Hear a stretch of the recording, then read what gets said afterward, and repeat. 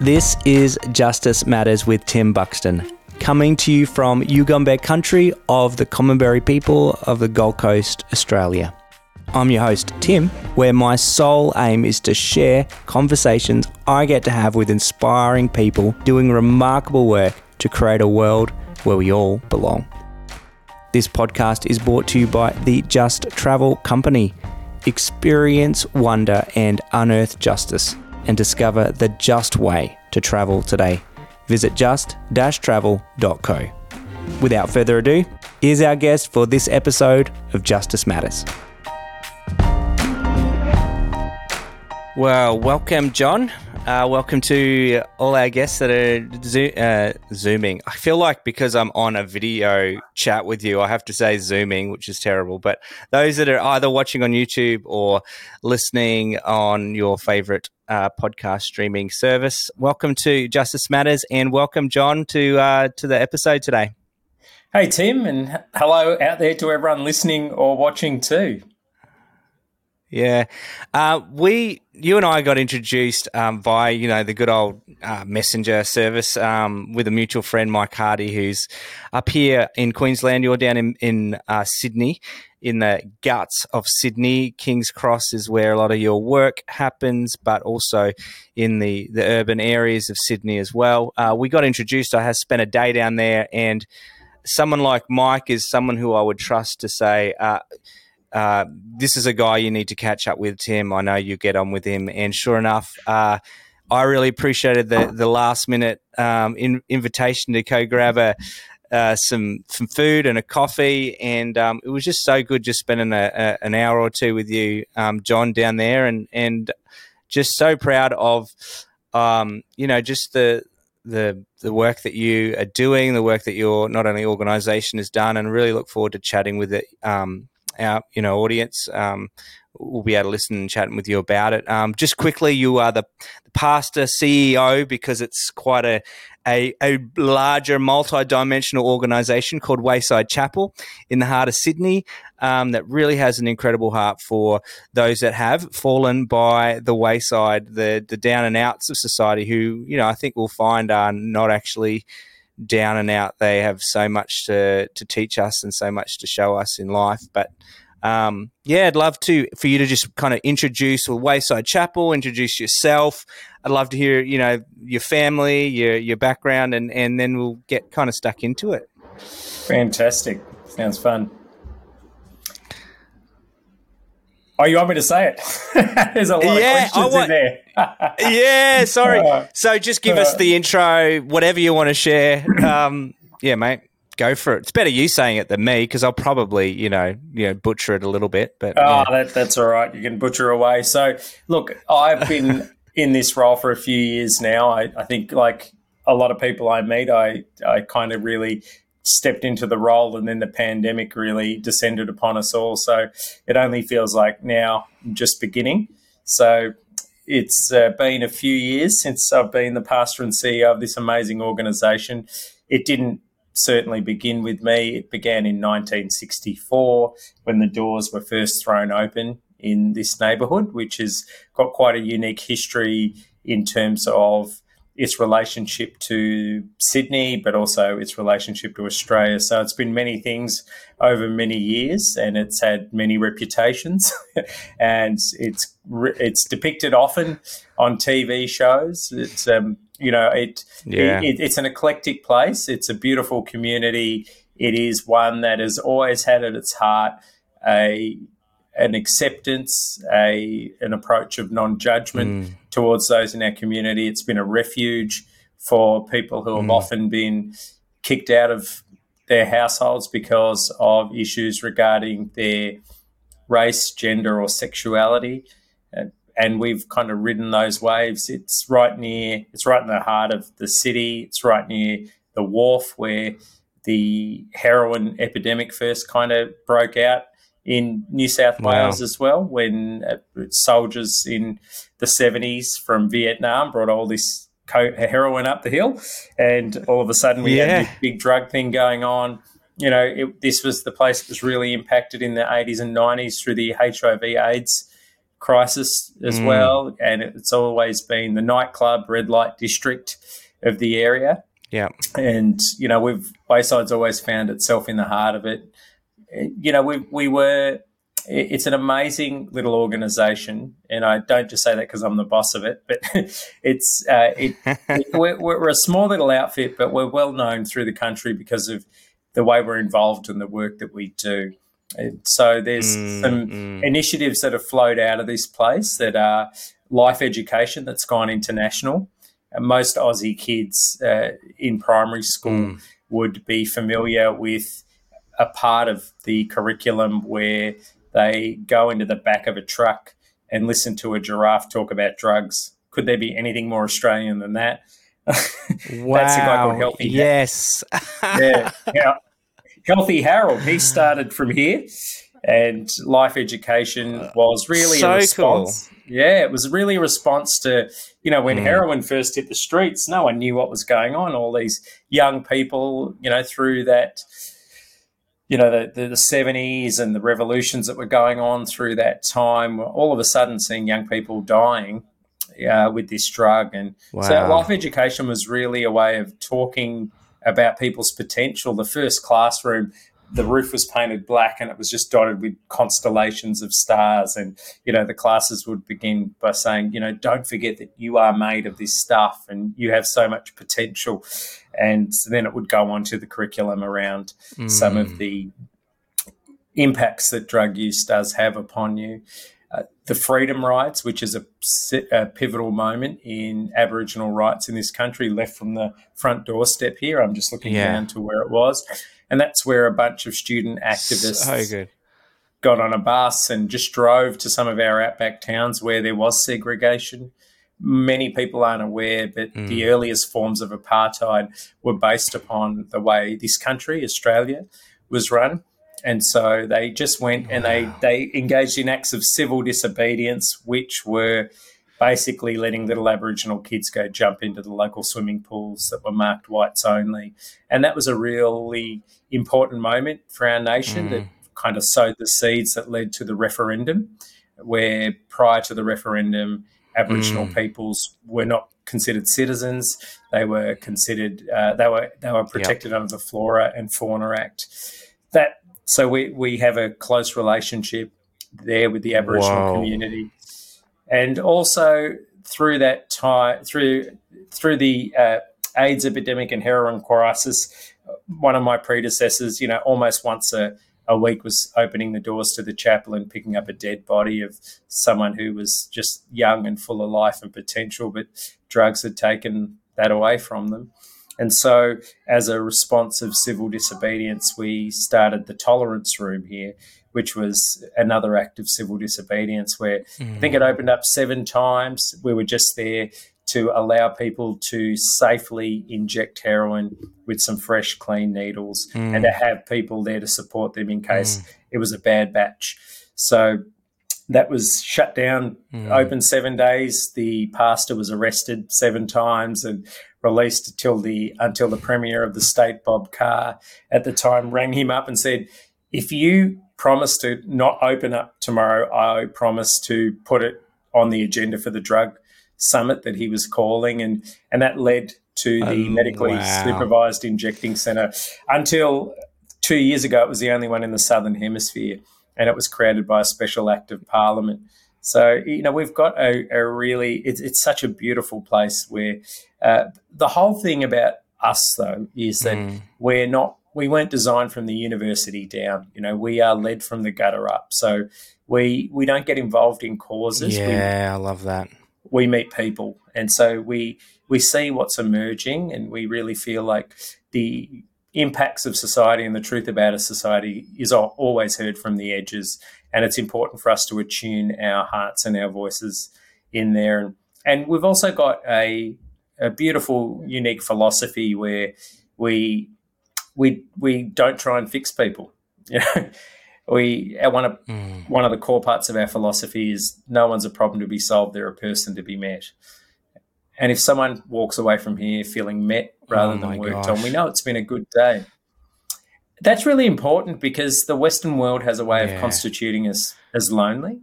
And, I was reading a Guardian article the other day where a radical move in Northern Europe has occurred where they've started putting people back on the checkouts in supermarkets. How clever have we become? We've become so disconnected. And I think the lockdown has kind of shown us Outsourcing that. everything. Absolutely. We became at least that wonderful, all of my cultural references are from the 90s, so you'll have to bear with me, because I think it is the greatest decade in human history.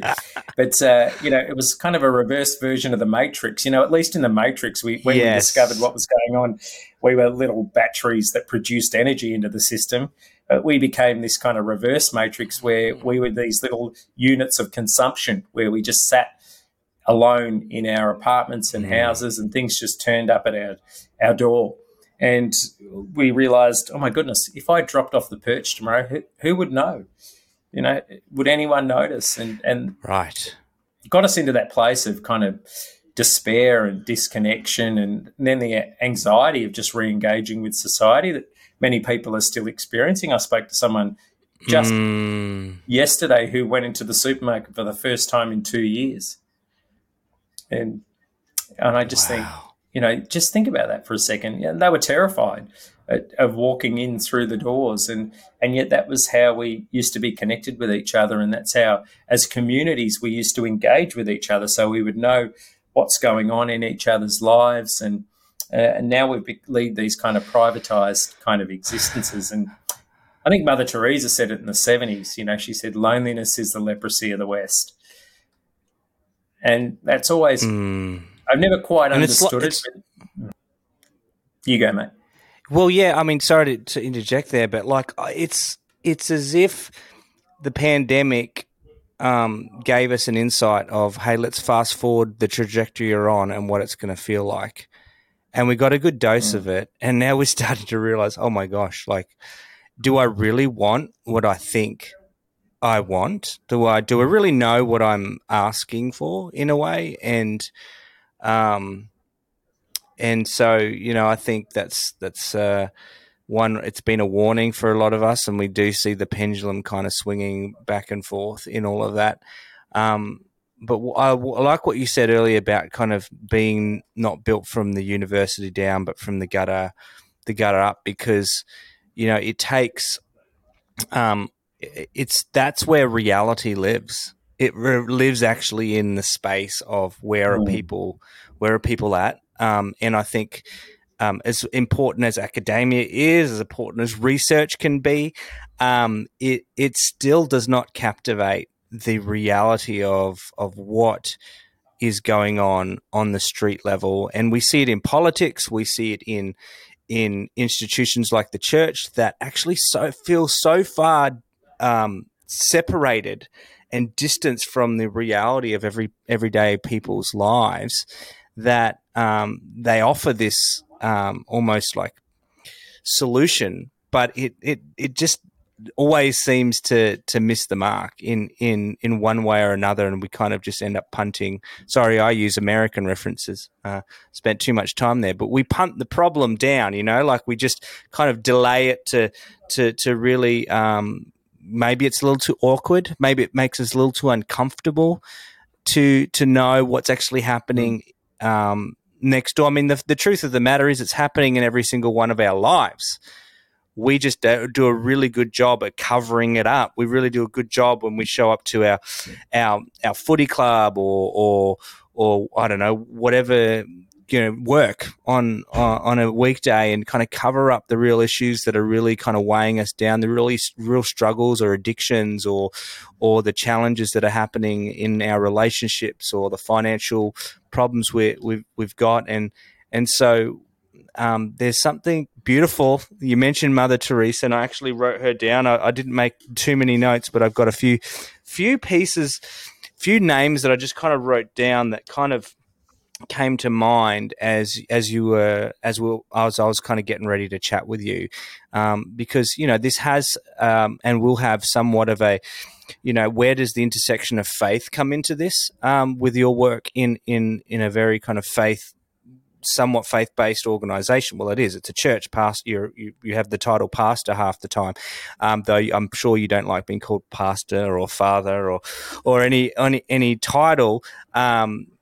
But that at that intersection of faith, we've seen people throughout history, Mother Teresa's, we've seen the Desmond Tutus, we've seen the list could go on. Even our current day Pope Francis of the Franciscan Order, who's really resurrected that kind of South American justice kind of element to our faith that have kind of rattled the establishments and institutions and kind of led us back to the core essence of what it means to be human, of to letting our guard down and letting it all out. And I think, and I think that's kind of one of the, I guess, the privileges you have, and people might not see it a privilege. They might look at you and think, oh, geez, you're making such a big sacrifice to serve such vagabonds, such people on the streets. And I can almost guarantee with that kind of statement, you're like, oh, if only you knew how rich my life has become. That being said, you didn't just start working in this work, when you took the job as CEO and pastor in 2018. You've spent, like, I think, decades kind of on the coalface in other work, living in communities, living alongside communities. Can you kind of give us a bit of a taste of your journey towards this amazing organization, which at the end I would really love for people to spend more time looking into, and kind of looking at ways that they could even support. But I'd love to tap into now, like, how you got there. How did you arrive at the John Owen that is, sitting in front of me on a screen? Though I wish we were having another meal of that. What was that restaurant you took me to in? Was it Vietnamese? Yeah, it's called Yellow Corner in Marrickville. So. Oh God, it was amazing. I just remember, the best breakfast, even though it was still, it was great. It was good. But anyway, so what went into the John? What's the journey that you've been on to this point? John's still very much a work in progress. Let me tell you that much. There's he gets a lot more wrong than he gets right. But I'll stop talking about myself in the third person. I think if there's any way to kind of begin to frame some of the journey that I've been on, it would be a quote from Father Richard Raw, who's a wonderful teacher and public speaker who has really deeply formed not only myself but many people who I consider comrades in this work. He said, it's not so much that we are human beings trying to be spiritual. The reality is we're spiritual beings, and our journey is learning how to become human. So that's let's sink in for a second. Yeah, it's something that you have to grapple with. On this journey, what does it mean to be a good human being on this planet with all its challenges as it faces people, as it faces communities, but also as it faces the environmental crises that we're seeing will become an ever-present reality now for the subsequent future generations, in a way that you and I only began to hear of, through our youth. So, how can we become more in tune? How can we develop a spirituality that enables me to live more in harmony with myself and with others, with the universe and with the land, and we don't need to pitch forward to learn those lessons. They're all baked in if we look behind, and there's such deep wisdom there. I am, sorry, you're going to jump in? Did you have, I was going to say, did you have a spiritual upbringing? Like, was that part of your formation from as a child, or is it something you stumbled upon or came across later on in life? So I'm part of I was born in Malaysia, and my family migrated to Australia when I was very young. So I don't really have any memories of being in Malaysia. we are Indian and Sri Lankan in our heritage. So our migration route kind of follows the British East India Tobacco Company's line. So the old gun, germs and steel kind of way. And so we made it into the Antipodes down here. Isn't that what Australia's called? Into the colonies. And so that's where I grew up. I guess so. Completely running roughshod over the Aboriginal peoples of this land. And I've neglected to say I'm here on the lands of the Gadigal people of the Eora Nation. Yes. And, I always begin every meeting that we have spending a moment just to acknowledge that and to really pay respects to their elders, past and present. So we were here. Thank you for doing that. Thanks, brother. We were here I was in Melbourne. I grew up in Melbourne. And parcel of being a good Southeast Asian immigrant was, we went to church as well. Both mum and dad come from Hindu and Buddhist backgrounds, but both families had conversions to Christianity. And so we attended a little evangelical Chinese church in the inner city of Melbourne. And that was very formative in my upbringing. And it was through the... That's an important part of my story, obviously, but it was also through how I ended up getting to where I was now began very early on when, through growing up looking tangibly different, being dark-skinned in a very white country at that time. It was, I often got to see life from the outside and wonder where my place was in it. And often that came with a lot of very difficult experiences where I was discriminated against, was called a whole bunch of names and was treated different to others. And so I grew up with that as a bit of a lens, and it was quite painful.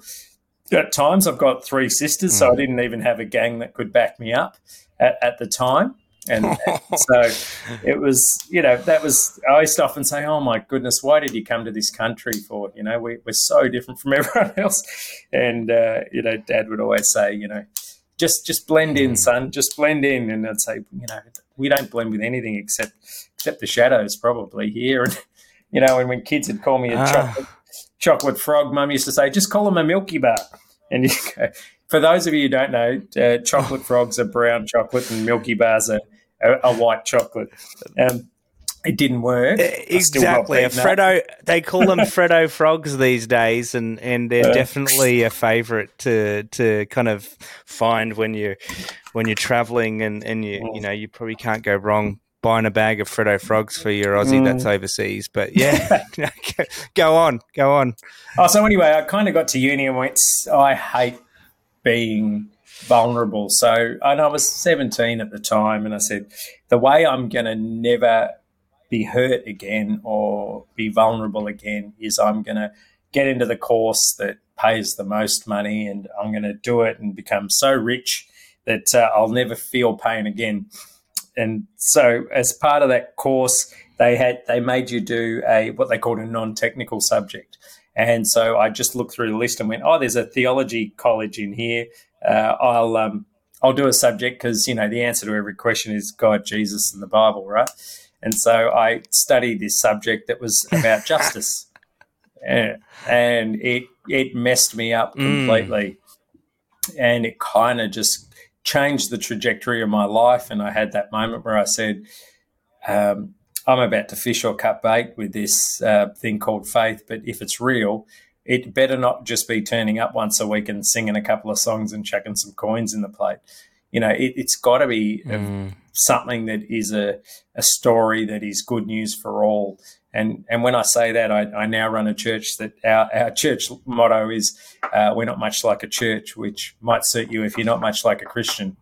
All right, so we think. I love that.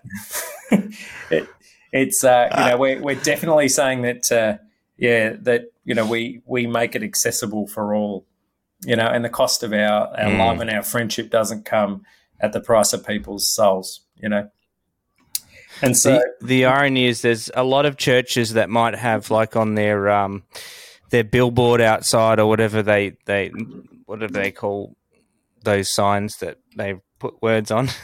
I forgot. Probably not a billboard, but they have, all welcome. You see it in every kind of, whether it be you could pick any kind of denomination or that will have that. The funny thing is the minute you walk in, it's like walking into a golf club without your collared shirt. They just stare at you and look at you and like, you're not dressed to play. You're welcome, but as long as you, like your dad said, blend in, as long as you fit in, as long as you, which is really the irony is that fitting in is the opposite to actual belonging. Like, it's kind of not that essence of true welcome, acceptance, and so I love that little kind of bargain you made with the big man upstairs, that hey, I'll get in as long as it doesn't involve all of those kind of caricatures that are actually not caricatures. They're actual,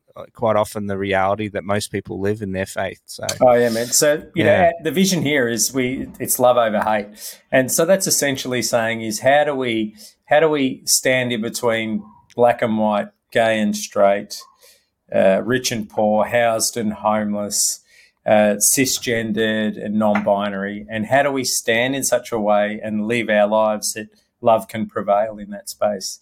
And so it's about walking the middle line. And so when we think about human-centered design and we say it's from the gutter up, is we've always got to keep people at the center of that. And we always need to be looking and evaluating how do our systems intersect and how do they create spaces of welcome and safety and space. Our mission is creating community with no us and them. So that means we have to be intentional about working out who are the us and thems. Yeah. Yeah, go Tim. Well, can you give me an example then where, that kind of challenge, the us and them, the gutter instead of the university model, like where if it was easy to do, a lot of people would be doing, but I tend to find the gravitational pull is actually away from that. How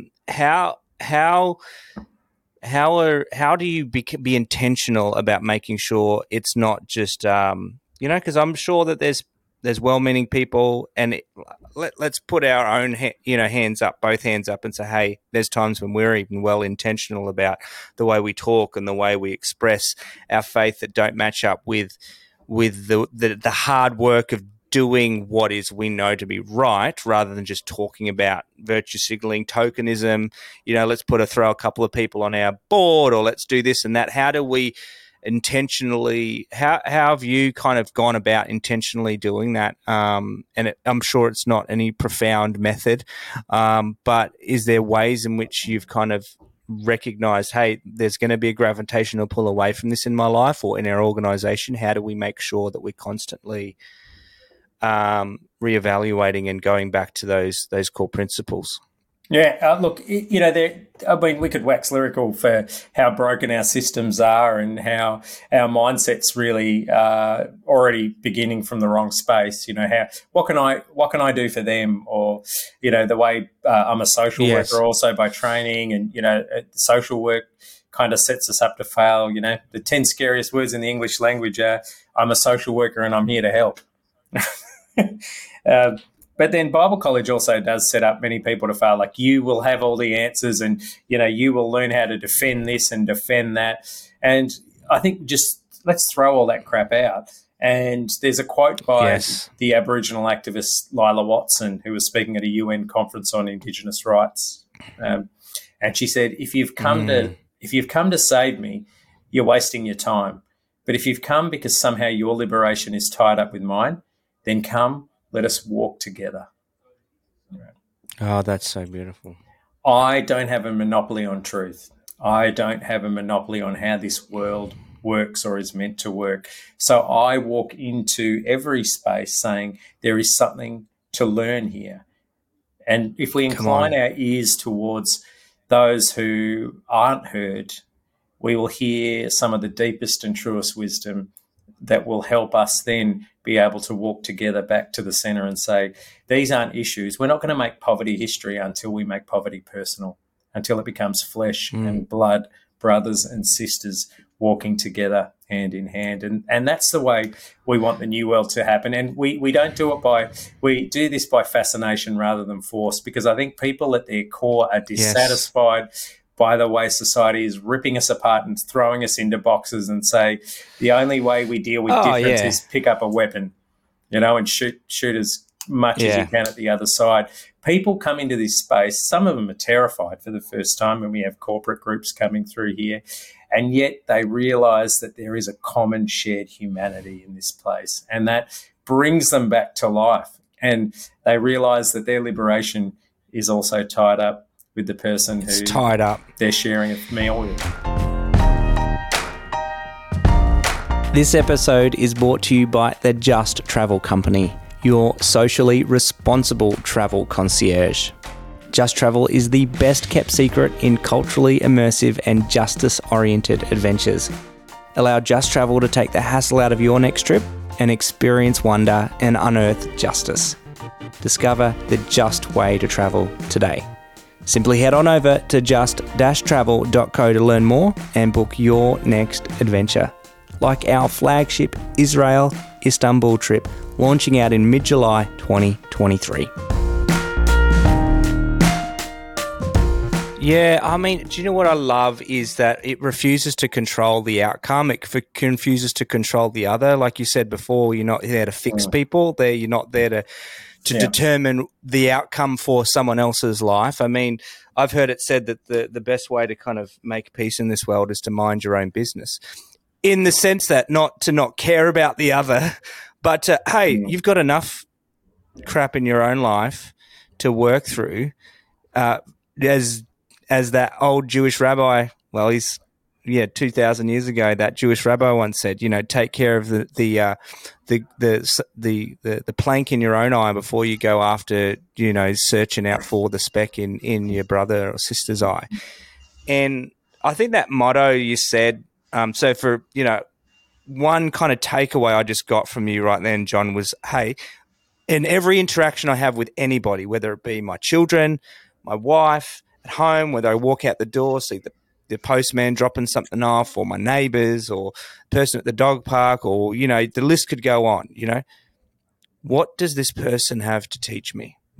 It's what you said before. It's like this other person, I'm gonna go into this interaction with a sense of curiosity, wonder, fascination, assuming that this person's lived a life and at any moment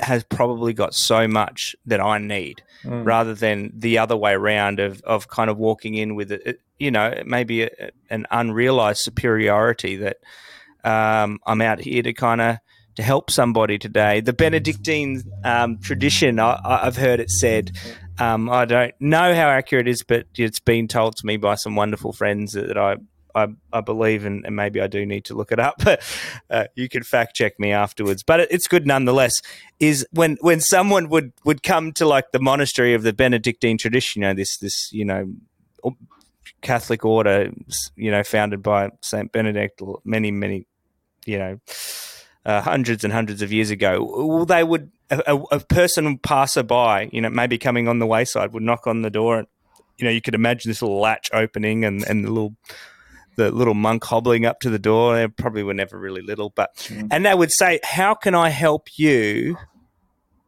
on your way? And it's this willingness to, I want to serve you because you're my brother, but I'm not trying to figure out how can I serve you on the way I think you should be going, I have an opinion about. It's like, tell me, brother, sister, where do you want to go? And how can I help you on your way? I don't want to control the outcome. This is your life. I'm just here walking alongside you. I'm here to be with you. And, what a horrible life to go through trying to make clones of ourselves, of other people.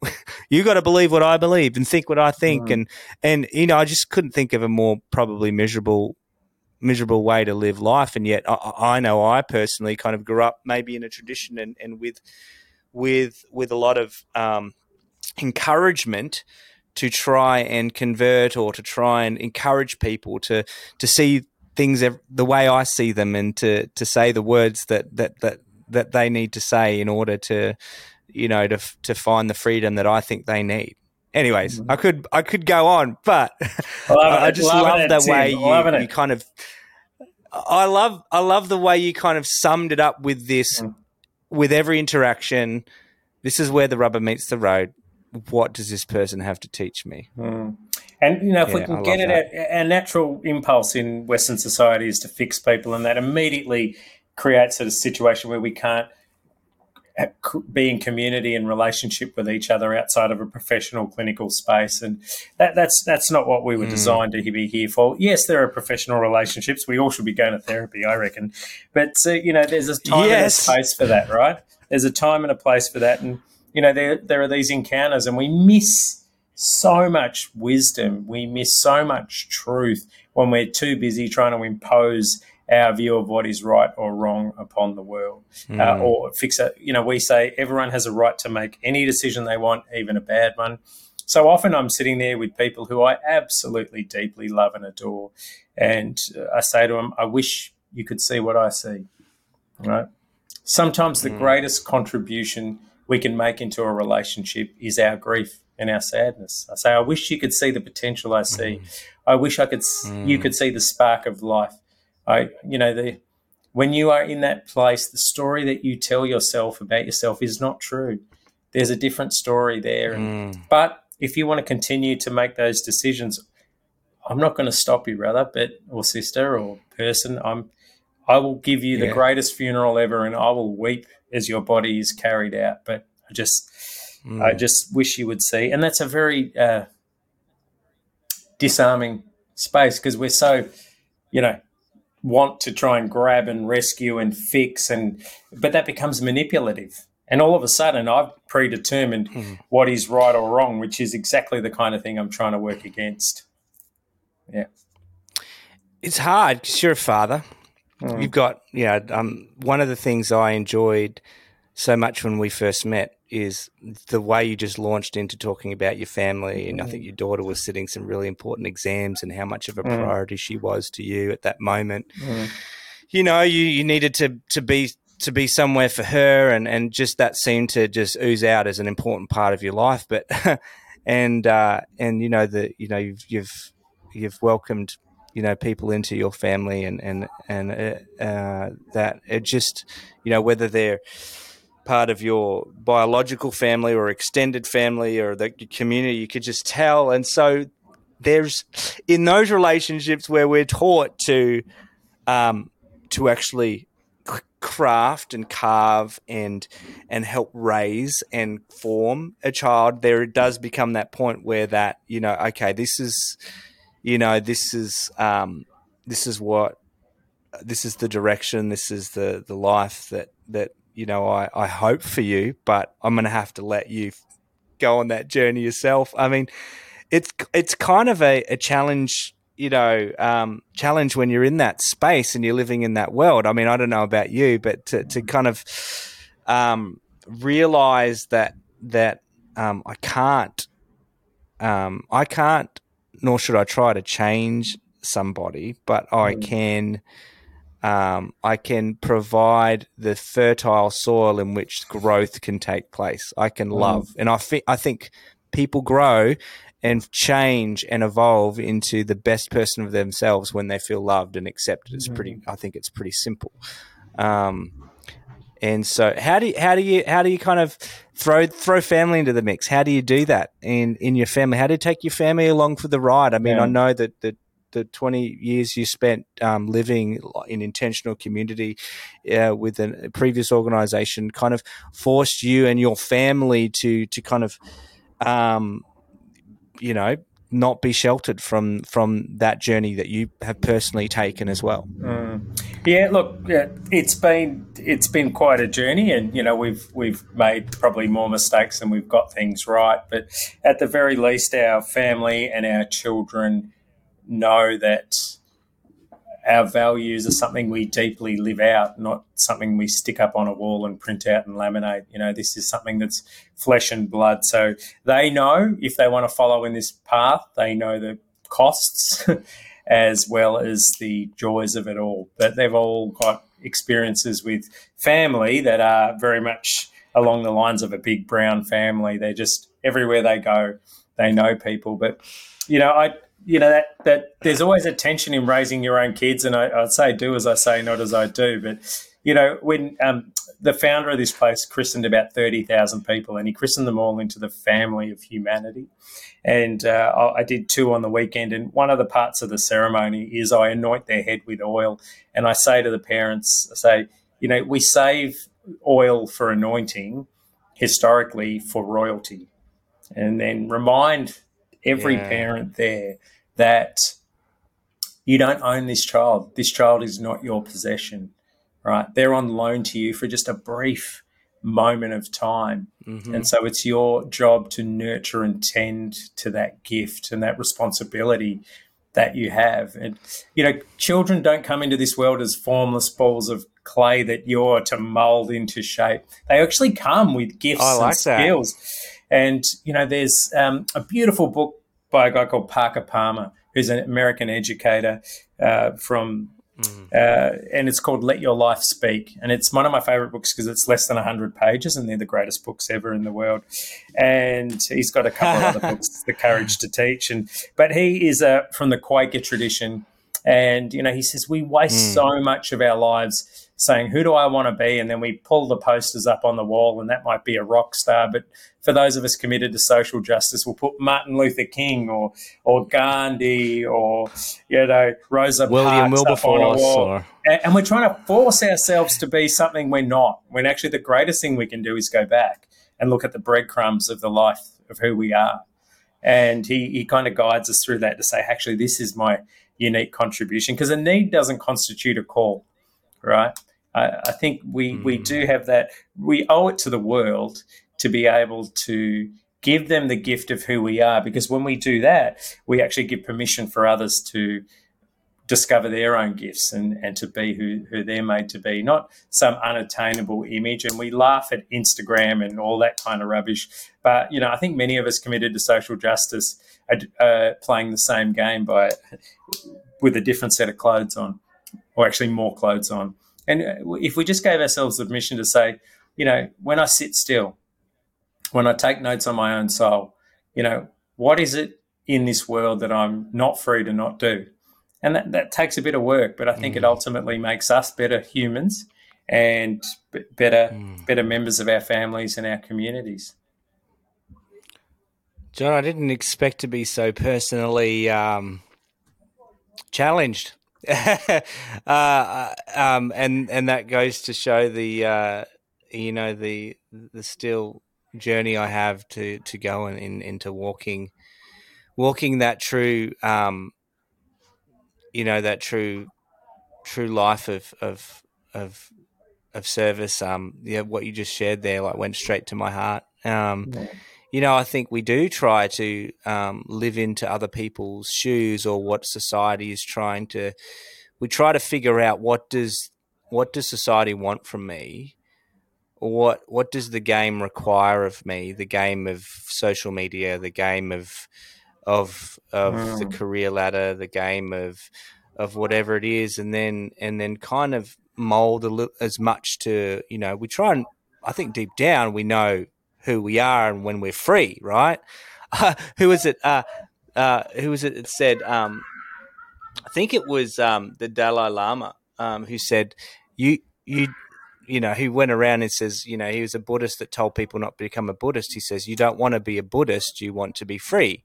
You don't need to become a Christian, you need to be free. You don't need to become a Muslim, you need to be free." And we know what it is deep down when we're free. And I think personally that feels like to me when I know I belong, just as I am, like that core sense of like, I don't have to fit in.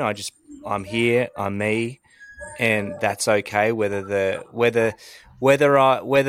game says or the golf club says you have to kind of act, look, live a certain way. And so, um, yeah, I think for a lot of us listening, and even just me right now, is where am I playing the game?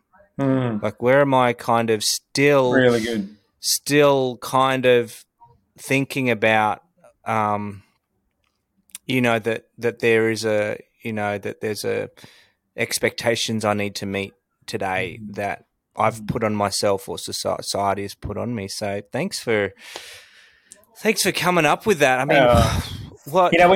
we've kind of, we're talking about justice and faith and this, but also the need for more justice in our world, because God knows that this world is tearing itself apart rapidly and destroying itself, and there are real needs out there. I don't want us to Yeah. to ever not talk about that, but I guess what I'm saying is, where does that issue from within our own hearts and our own lives is really important. I think it's best summed up with Yeah.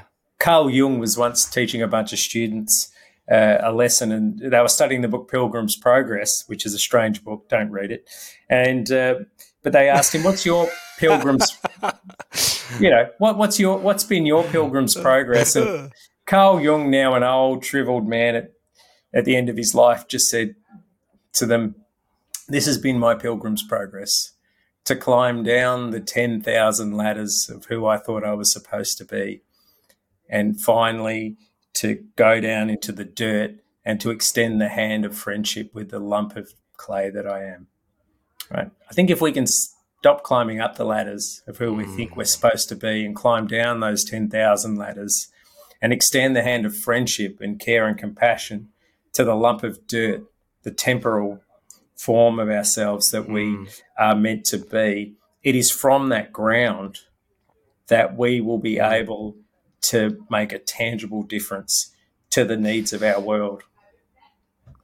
You've made me you've reminded me of Father Richard Raw, who you referenced earlier in his book, Falling Upward.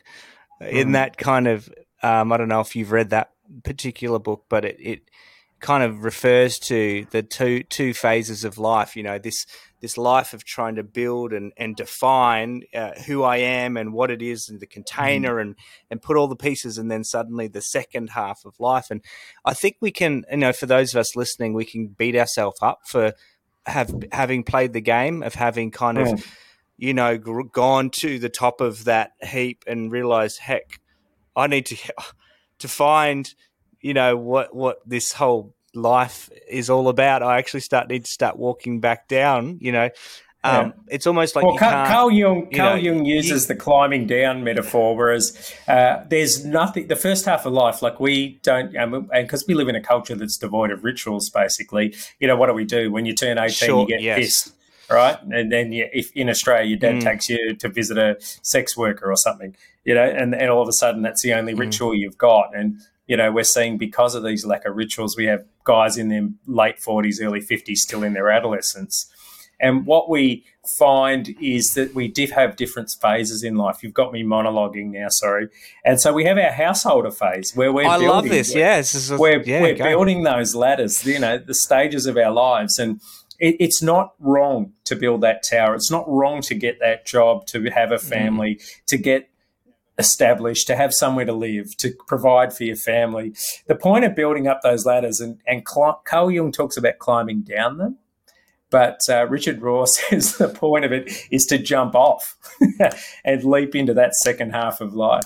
And so, look, don't get down on yourself, because the goal of traditional cultures isn't the goal of our culture. The goal of our culture is anti-wisdom. It's to be 21 forever, right? And that's just an unattainable standard that leads to so much pain and suffering. But the goal of wisdom cultures is to become the wise elder in your tribe. And so how do we continue to realize that's the high watermark and live out lives that actually show that that is a value of ours, by hanging out with the elders and asking them their perspective on life and society, but also realizing your life doesn't end at 21 or 30 or when your kids leave home. There's always another phase that we've got to engage in. And so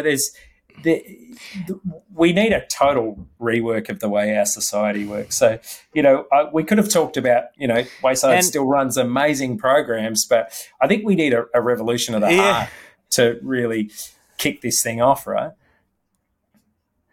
well, yes, and it's like as Richard Raw would say, like, transcend and include. We can't just throw out the old. We have to somehow find a way to include it and transcend it. And so, Absolutely. I think for people listening, this is there's probably some of you thinking, oh, that there's that gut feeling.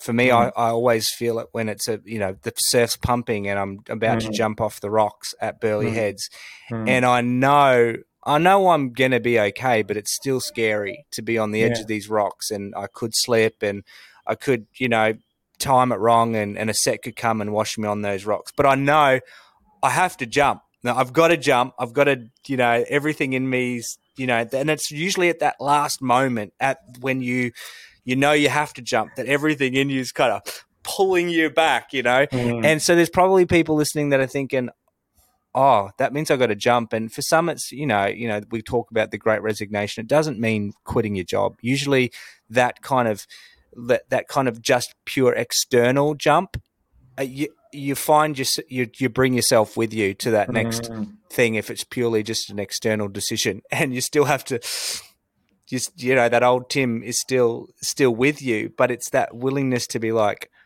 okay, um, I need to to make some really internal checks, and do mm, some heart soul searching and thinking, and you're right, because if you don't do that, like you said, you could jump in and volunteer at Wayside. There are many amazing programs. You could visit them, but if you don't have the intentions right, if the why isn't there, if you if you haven't done the work, and chances are, even if you do go and volunteer and serve and expose yourself, you'll quickly learn where your intentions are. And it might be an even faster way to actually getting those mm, things sorted out. So again, no right or wrong way or order to do anything, but mm. it does begin. It does begin inside, right? It begins. It begins in there, and kind of moves its way out. Mate, you've got so much on your plate at this time of the year. I could only imagine, as we were talking before we started recording, this is a tough time of year where conversations come up. It's a time of Mm, year where people feel left out. We're talking about, Christmas, the holidays, and all that seems to happen. And I think it's important, that obviously we want to remember what all these things mean to us at this time of the year, but also that I was just having a business lunch with somebody, and he's Jewish, and I said, again, it just escaped from me that I'm like, oh, have a great Christmas break, and he's like, oh yeah, I will, but I won't be. I'll still be doing what I'm doing. And any advice for people out there at this time of year that, again, even if this doesn't get released at Christmas, but mm, any advice for just people as they just kind of interact with people? How do you kind of stay that place of being aware of where other people are at, mm.